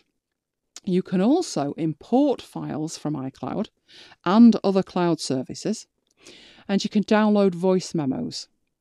Now, for me, that's all to do with getting recordings in there. What's more significant to me is getting the recordings out there or doing something with them. And you've got a range of send options. You can add text to things. You can move the recording. You can save it to the camera roll and then use any method that you use to manage your camera roll with it. You can actually do conversions from one file format to another within the device. You can even send it to an Apple Watch if you've got one. You can add reminders. You can trim, split, merge and mix. You can even change the sound as well. One interesting thing, which I'm going to come back to in a future show, is ringtones. You can make ringtones with it, but that had its whole nightmare attached with it. A whole different nightmare. You can increase the volume and change the speed, and I found it to be rock solid in use, which is important to me. I told you one failure and I was off looking for something else back in the day. But it is rock solid in use and it's got a great range of features. Now, there are free versions that you can try. They've got ads in, be warned, but you can actually try all of the features. Now, in terms of price, value, etc., iTalk Premium, which was my previous one, is $1.99, which for the features it's got, not bad. And I know, didn't you have a look at it and say that you were using the free version? I am using the free version. Yes, the Pro version has got a load more features. You can transfer your recordings with AirDrop. You can export your recordings to a number of different locations. I think you mentioned Dropbox, amongst others. You've got transport controls so that when you're playing the recording, you can forward, rewind, and go back 30 seconds. And there's various other options as well for your $1.99. Yeah, I think they have added things like Dropbox support since the very, very beginning. And I don't think $1.99 is outrageous for the features that it's got. No, it's not. Now, Recorder Pro is actually a lot more expensive. It's $6.99. For me, those extra features are worth it. But as I say, there are free versions of both that you can test with. Now, while I use it all the time, and you might think you would never need it, it's one of those apps that you might be glad you've got it if you do ever need it. Just to give you some idea of what I do use it for, I use it as a backup for MacBites and my training sessions. So my phone is always with me anyway. It might as well be doing something. And I'm actually using it right now to make a backup recording of this. It wouldn't be the first time a recording has failed, would it? No. Didn't you sound like a Dalek on one? I think you'd used the wrong setting in Audio Hijack, and it was most unfortunate, but I insisted we used it anyway. Not doing it again. Another time I use it, those on-the-road recorders, those occasions when the need arises, and to be honest, that's more frequently than you would think. For me, I record all my phone calls with it. Now, as we know, I don't use the phone if I don't have to, trust me. But when I do, it's going to be one of those calls recorded for training purposes calls, to which I reply to, right they are. That's for when you completely deny what we're about to agree. Be aware, though, to do that, I've got the app running on one iOS device and I'm using a different iPhone to make the call. And I use a speakerphone. So I have one phone pointing to the other and I use it as a speakerphone. I have found, though, that it's worth it. I can't tell you the number of times a company has backtracked on what we've agreed. Faced with a recording of the original conversation, they've amazingly reverted to what was agreed immediately. In fact, I'm thinking of a shopping with Elaine moment here. You know the one I'm thinking of, don't you? I do. A few years ago, I took the MacBite's mum out for Christmas shopping. I know, what was I thinking? We pulled into the car park and I headed off to the machine to pay, and it refused point blank to work. Now, of course, this wasn't a simple put your money in and get a ticket thing. Oh no, these things rival a NASA launch control now. It wanted me to input my car registration number, which I did several times. But according to its internal system, what I was entering wasn't valid. I can assure you it was. But after several more abortive attempts, I took the number of the company from the machine, telephone number, and I rang them. I got the usual about calls recorded for training purposes, so I did the same. And I spoke to a lovely lady, I explained the situation, and I actually tried to pay her with a credit card, but they couldn't do that.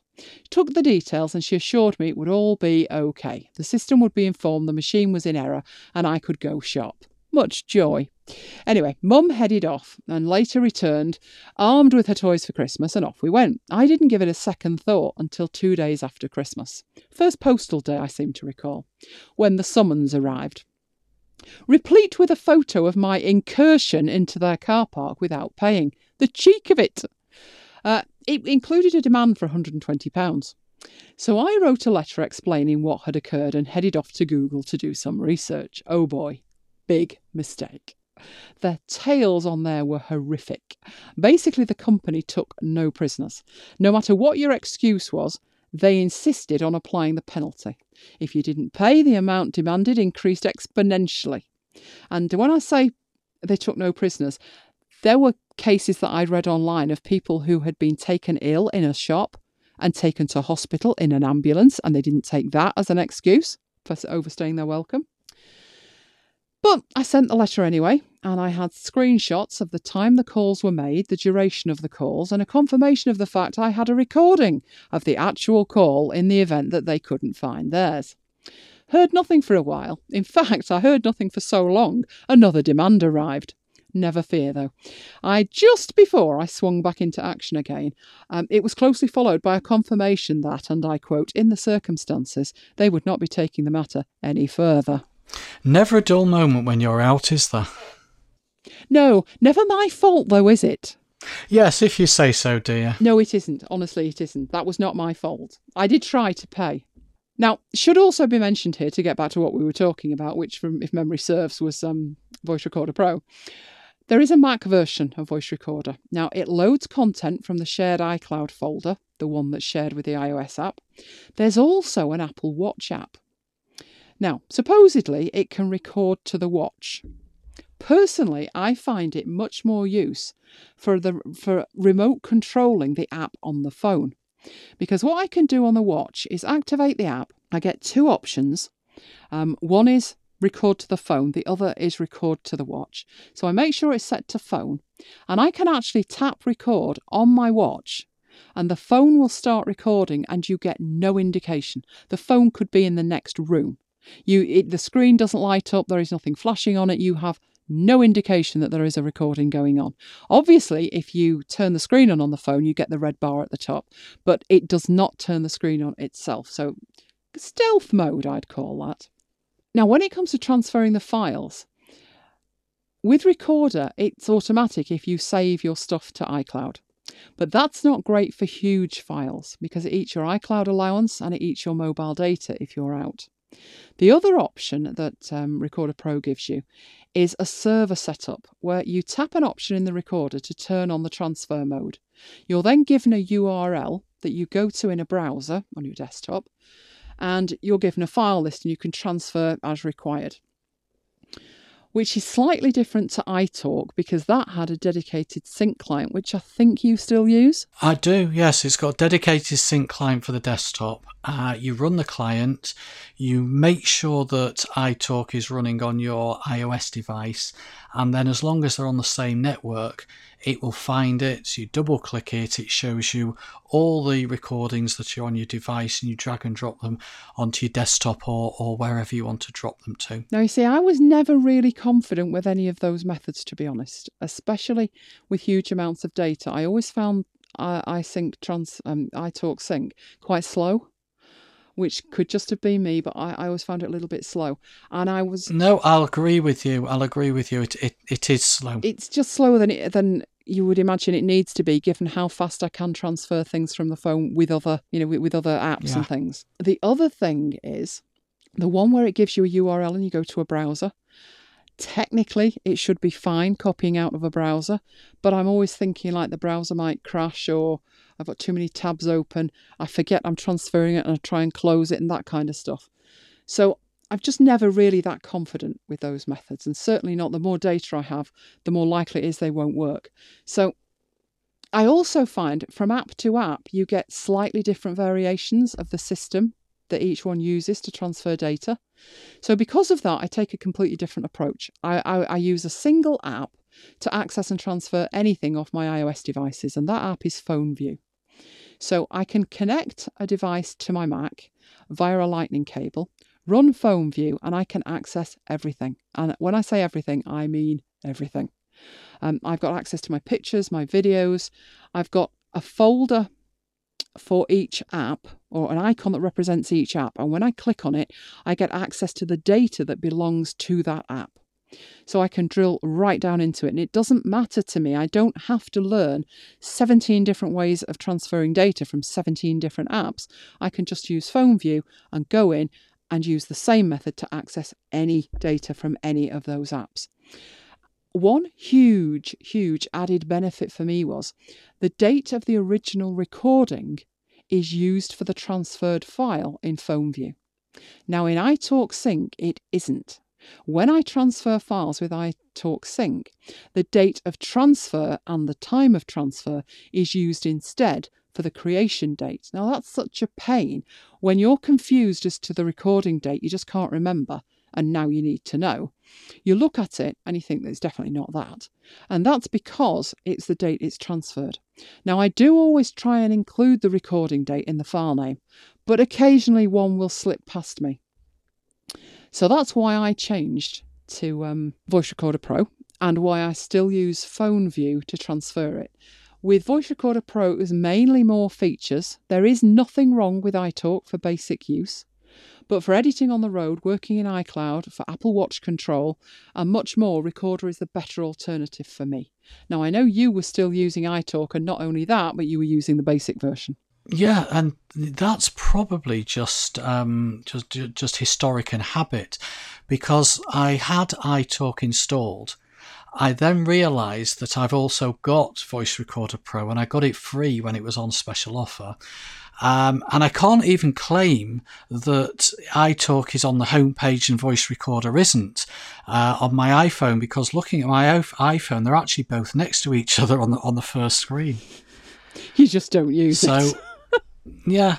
It's just habit, but having listened to some of the benefits from what you've just been saying, particularly that put a marker or put a flag against a particular time stamp, if you like, that sounds a very useful thing. So I think I will probably start using it. I think you've talked me into it. Oh, good. To be honest, I use the flag less than I use the edit. Sometimes when you press record and 3 hours later you realise you managed that, but you forgot to press stop. What I was doing was leaving the recording where it was and then taking it off onto my Mac and doing the edit there. And it was only when I was out and I thought, look at the state of this 3-hour recording, I thought, can I actually edit this? And the only thing I'll say is, yes, I could. And it was excellent. What I wanted to do was take the middle out of a recording. And I managed to mark the beginning, mark the end point, and then extract it, basically. It created a second file. I think it had like clip on the end or something like that. But the second file, as I listened to it, that was absolutely perfect. Perfect in, perfect out. And then I could delete the first file. So it's very safe to be able to do that. Even if you make a mistake, you won't delete anything from the original file. It will create another one for you. The only criticism I had with it was twice I forgot how to get back into the edit. And it's all to do with this send to option. You basically have to send it to an edit. Now, really, you're not sending it anywhere. You're just going in to edit it. But apart from that, it does a fantastic job. So for me, the flag's quite handy, but I could see me using the edit far more. And given the fact that the iPad version, because I have it on my iPad as well, previously I did have iTalk on there, but I don't recall actually using it that often on my iPad. I'm more inclined to use this one on my iPad because it's got a dedicated iPad interface. And to be honest, the interface it's got is probably better on the iPad because the iPad's bigger. So everything's got a little bit more space to breathe, which makes it even better. So yes, I can highly, highly recommend that one. You've probably not got it on your iPad, have you? No, but just one other thing. At the beginning, you asked me to check out the built-in voice recorder app on the iPad. It doesn't exist. No, I meant on the iPhone. Oh, on the iPhone. I thought you said on the iPad. I thought you... No, I was saying about iTalk Pro on the iPad. Does it have a dedicated iPad interface, or does it look too tiny? Oh, sorry, I thought you meant the voice recorder. No, not listening to me again. Let's have a domestic. I don't even know if I've got it installed. Let me have a look. How can you not have it installed? Apple insist you have it. Oh, no, it's iTalk Pro, isn't it? Oh, well, it's not going to make a good story if you've not even got it installed, is it? Not on the iPad, no. Well, can't you go to... No. Oh, that's opening up a whole other can of worms, isn't it? Yeah, no, it's... I was just going to say, can't you go to iTunes and have a look? But the apps aren't in iTunes anymore, so don't go there. It's on one of the iPads. It's on the old iPad, but it's a small screen. So many iPads, so little time. Yeah, I don't think it is. Right. I don't think it We'll has got... find out and let you know next time. Yeah.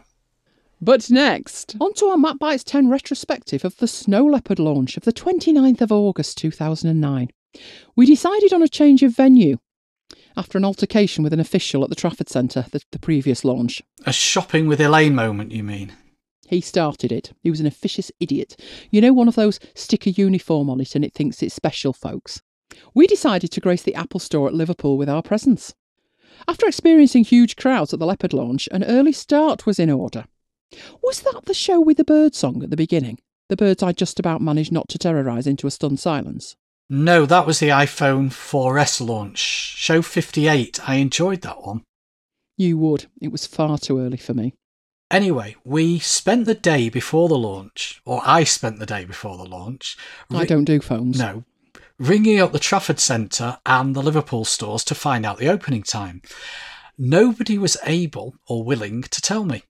Apple being secretive as usual, I think.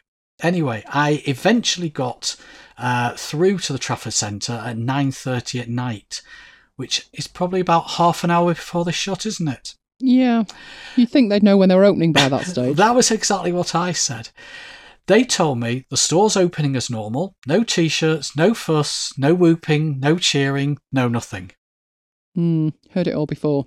Despite all that, we got there early. Stood outside in the lashing rain. Just you, me, and one other person. Now, I think opening time was 9:30, wasn't it? Yeah. Well, they opened at 9 o'clock. The rain was that bad. They felt sorry for us. To be fair, we did get a few whoops and cheers, but I think that's because we were wringing wet. But no high fives.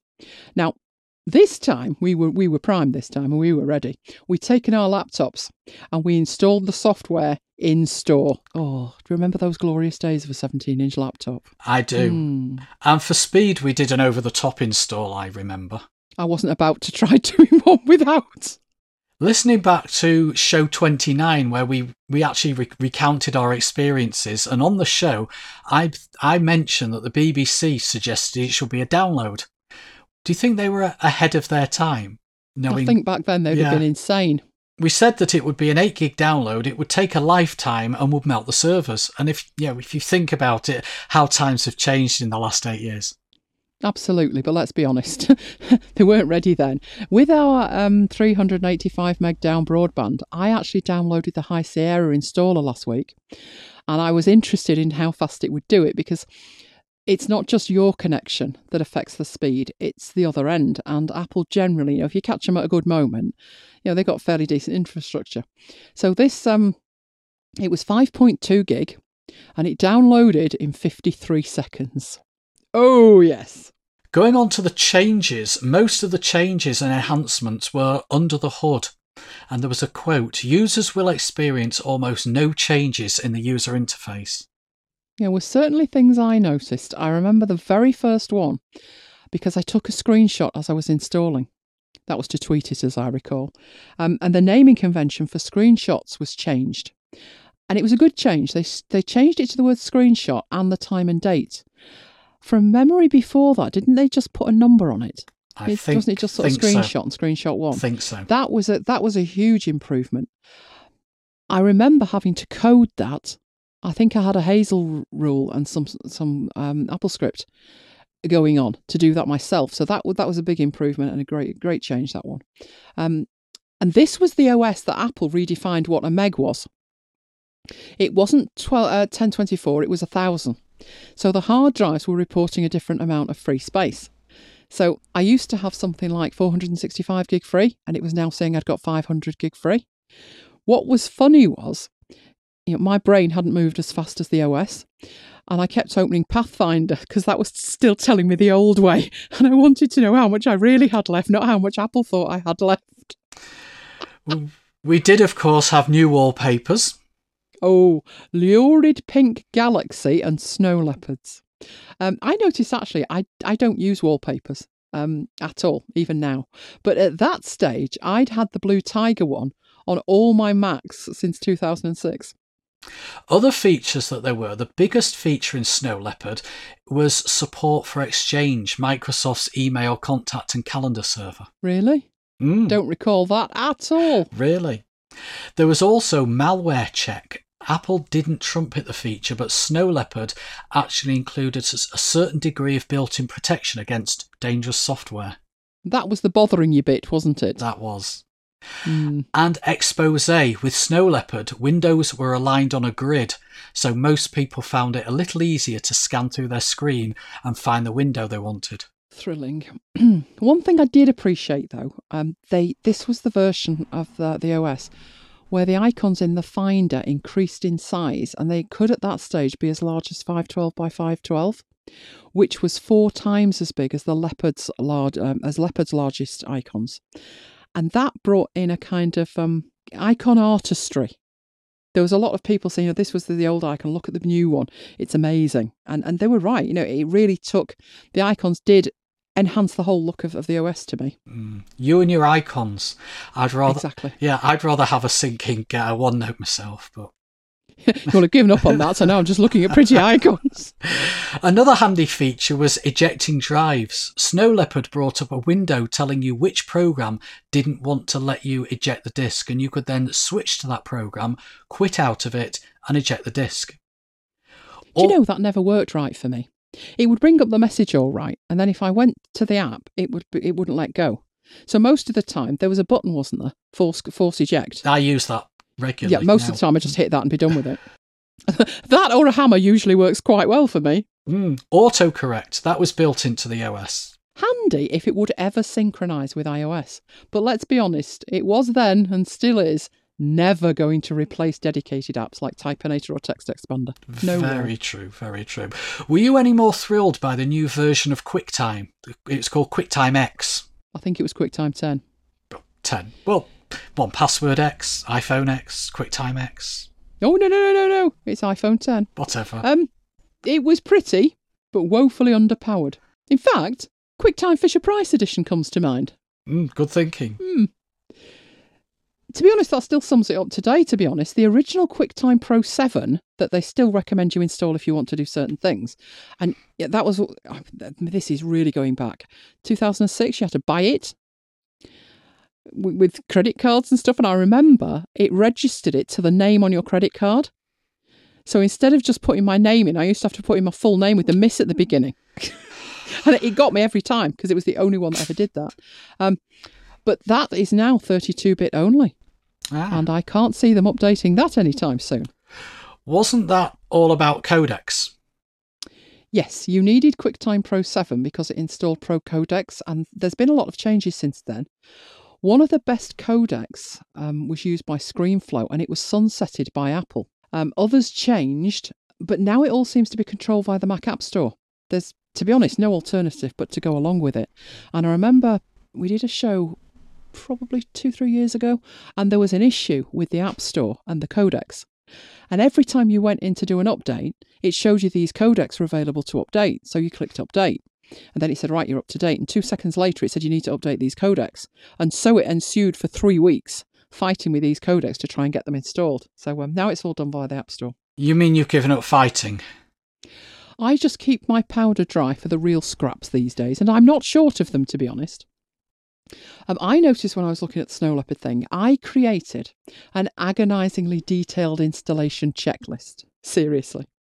There was a whole numbers spreadsheet. It listed 139 apps.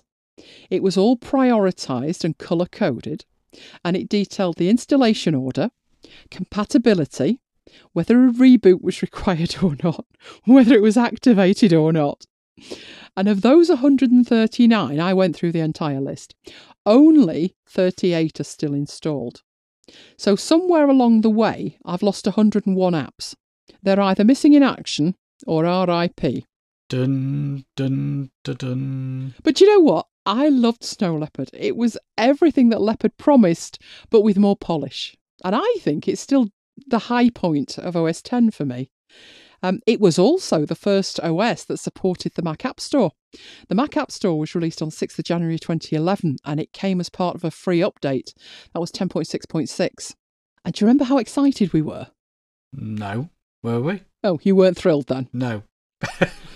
I think what was exciting was, for apps like Twitter was there at the time, the original Twitter thing, which was Tweety back in the day, and Evernote was in there. But the thing was, you could get apps that prior to that point had been hundreds and hundreds of pounds. I remember getting Remote Desktop, and we hadn't had it before because it was so absolutely ludicrously priced, and there were much more cost-effective alternatives. And I remember buying it for around £40, which was ridiculously cheap by comparison to the price of it the day before. And I think the same thing happened to Final Cut Pro and Logic. I mean, Logic's around the £150 mark now, but before that, it was nearly £1,000. So Apple did the right thing in those kind of terms, but then it all went south, didn't it, with things like Aperture. They let you upgrade your disk version of Aperture to the Mac App Store version of Aperture and then pull the whole thing completely. So, yeah, let's not go there. But I still think it was a high point of OSs for me. Now, our next good but gone is an old favourite of mine, which is Profcast. Not one of yours, was it? I don't even remember the name. Its function was to easily create an enhanced audio file with embedded images. And if that sounds strange to you, well, you're listening to one of those files right now. Since day one, MacBites has been distributed as an enhanced podcast in M4A, MP4 format. Each section of the show has its own chapter marker, and that acts as a bookmark for navigating the show content. And each chapter marker can have an associated URL, so a live link in supported apps. So each file can also have embedded text information. So for a podcast, it's the show notes. So why was Profcast needed? Well, it was aimed squarely at the educational market, hence the name Profcast. And it was used to create educational materials. Cross-platform, Mac and Windows were supported. It was great for taking PowerPoint or Keynote-based information, adding audio to it, and then creating a single audio file containing, well, what in effect was self-contained study materials. Now, the price was $59.99, which is expensive by today's standards. And it was one of the more expensive apps back then.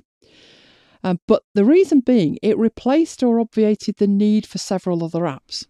Now, obviously, it's in the good but gone section. It's dead. But the store is actually still active on their website, which is dangerous. It looks like it's still there. Now, was it worth it? Well, back in the day, it enabled you to do the job rather than focus on the tech. So for those working in education, absolutely, they loved it. I sat down now and thought, okay, it's gone. How would I replace that functionality? And obviously, When we get a MacBites out, don't draw attention to it, we do all of that. We have the enhanced podcast thing, we have the show notes, we have the images, we do all that. We don't tend to put content in from a presentation though. So thinking it through, I thought, well, you're going to need multiple apps to even try to reach the same level of content. And I thought you'd probably need ScreenFlow. You'd need an enhanced podcast creator. You'd need an audio recorder to edit it. And of course, GarageBand isn't what it was either. Fission from Rogue Amoeba can add enhanced podcast features, but it's quite fiddly. I know you're not fond of it, are you? Because it's too fiddly. No, it's not one of my favourites. No, the interface is a bit on the quirky side, but it is one of the few ways that you can do that. But all of those apps mean that the level of technical knowledge required to create the same output is much higher. So I came to the conclusion, really, there's no replacement. But then I thought, does that matter? Video's now king, so does enhanced audio matter anymore? Another thing was, hosting video is easier than audio these days, and it's certainly cheaper. Especially if you're trying to live stream video. I find that really strange. You can live stream video via YouTube, but audio only feeds cost an absolute fortune. Now, working with audio in PowerPoint is a nightmare. Keynote's not much better. I'm going to mention a job that I had to do and you'll just crack up. Remember that prayer saga?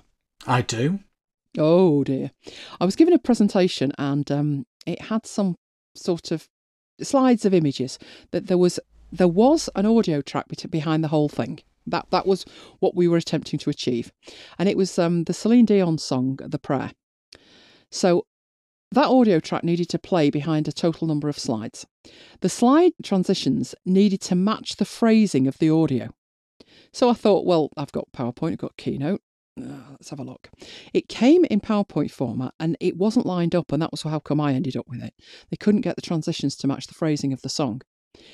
No, neither could I. It was impossible. If you moved one like you moved 18, so it matched it, then 17 went out and back, that knocked 6 out. And you're thinking, what on earth? I know that song inside out. I must have heard it a million times that week. So I thought, okay, let's take it to Keynote and do it there. It was impossible in Keynote as well. And believe me, I tried. In the end, with about half an hour to go, I had just admitted defeat and I used PhotoMagico. But then I have PhotoMagico and I know how to use it. And I know I've used it enough to know it could do that job. So point being, it's nowhere near as easy as it should be to do what Profcast did. And to think that was 12 years ago now. And to think that there isn't an app out there that lets you do that, no matter what price you're prepared to pay. PhotoMagico, not bad. Not bad. I think I had to compromise on the live links in the end. There's no way it could have created that. So I still had to take it somewhere else to finish it off. So a good but gone, Profcast, sadly missed. And there is nothing equivalent to it. I think that's quite sad, particularly for people who don't have the technical skills that we have or the experience.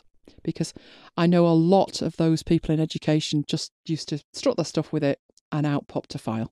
And that's all they want. They don't want to know about the technology of it. They're not interested. And I understand that. Yeah, that could still have uses today. It is a shame it's gone, but it's gone. It is.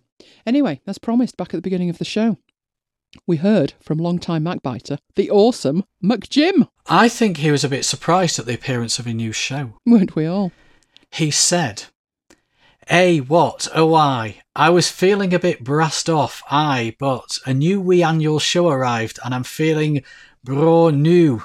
But I've not got a bikini in my wardrobe either. Is it compulsory then? Maybe no, Always good to hear from you, McJim. As we always say, MacBites will be released when you least expect it. But that's it for this episode of MacBites. As always, we would love to hear from you. Send your questions, comments, queries by email to macbitesuk@gmail.com, and there's a contact form on the website. Or consider this. Send us an audio file. Not had an audio file for ages, have we? No. Think we need some listener shaming going on there. Now, you can follow us on Twitter, twitter.com/MacBites. You can follow me personally on Twitter, twitter.com/Elaine Giles. You can follow me at twitter.com/ThomasMike. And you can follow me at twitter.com/MacBitesSiri. So until next time, this has been Elaine and Mike, bringing you MacBites. Goodbye. Now I've got to rush. I've got a ton of shopping to do, not least of which is a large bunch of bananas, or, as we call it at MacBites HQ, a multi-user license for 1Password. Goodbye and see you next time. What's all this stuff for? This isn't just stuff. What is it then? It's the foundation of my master plan. You have a master plan? I most certainly do. For what? Regaining our rightful place at the top of the MacBites HQ pecking order. Aren't we already at the top of that? Well, I like to think we are. So what's the problem then?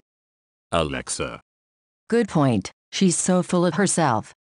That she might be, but she'll be a dim memory when I execute my master plan. So, what is it then? I thought I'd treat the crew. I bought them some candy sticks. Great idea. Remind them of their youth. I've even added the glowing red ends to each one. Brilliant. Can I try one? Of course. What did you use to make the ends red? A tin of food coloring I found in the kitchen. Siri, this isn't food coloring. It isn't? No, it isn't. It's gloss paint. Gloss paint? Oh well, never mind. It's the thought that counts. Rather you than me. When the crew share their thoughts about this with you,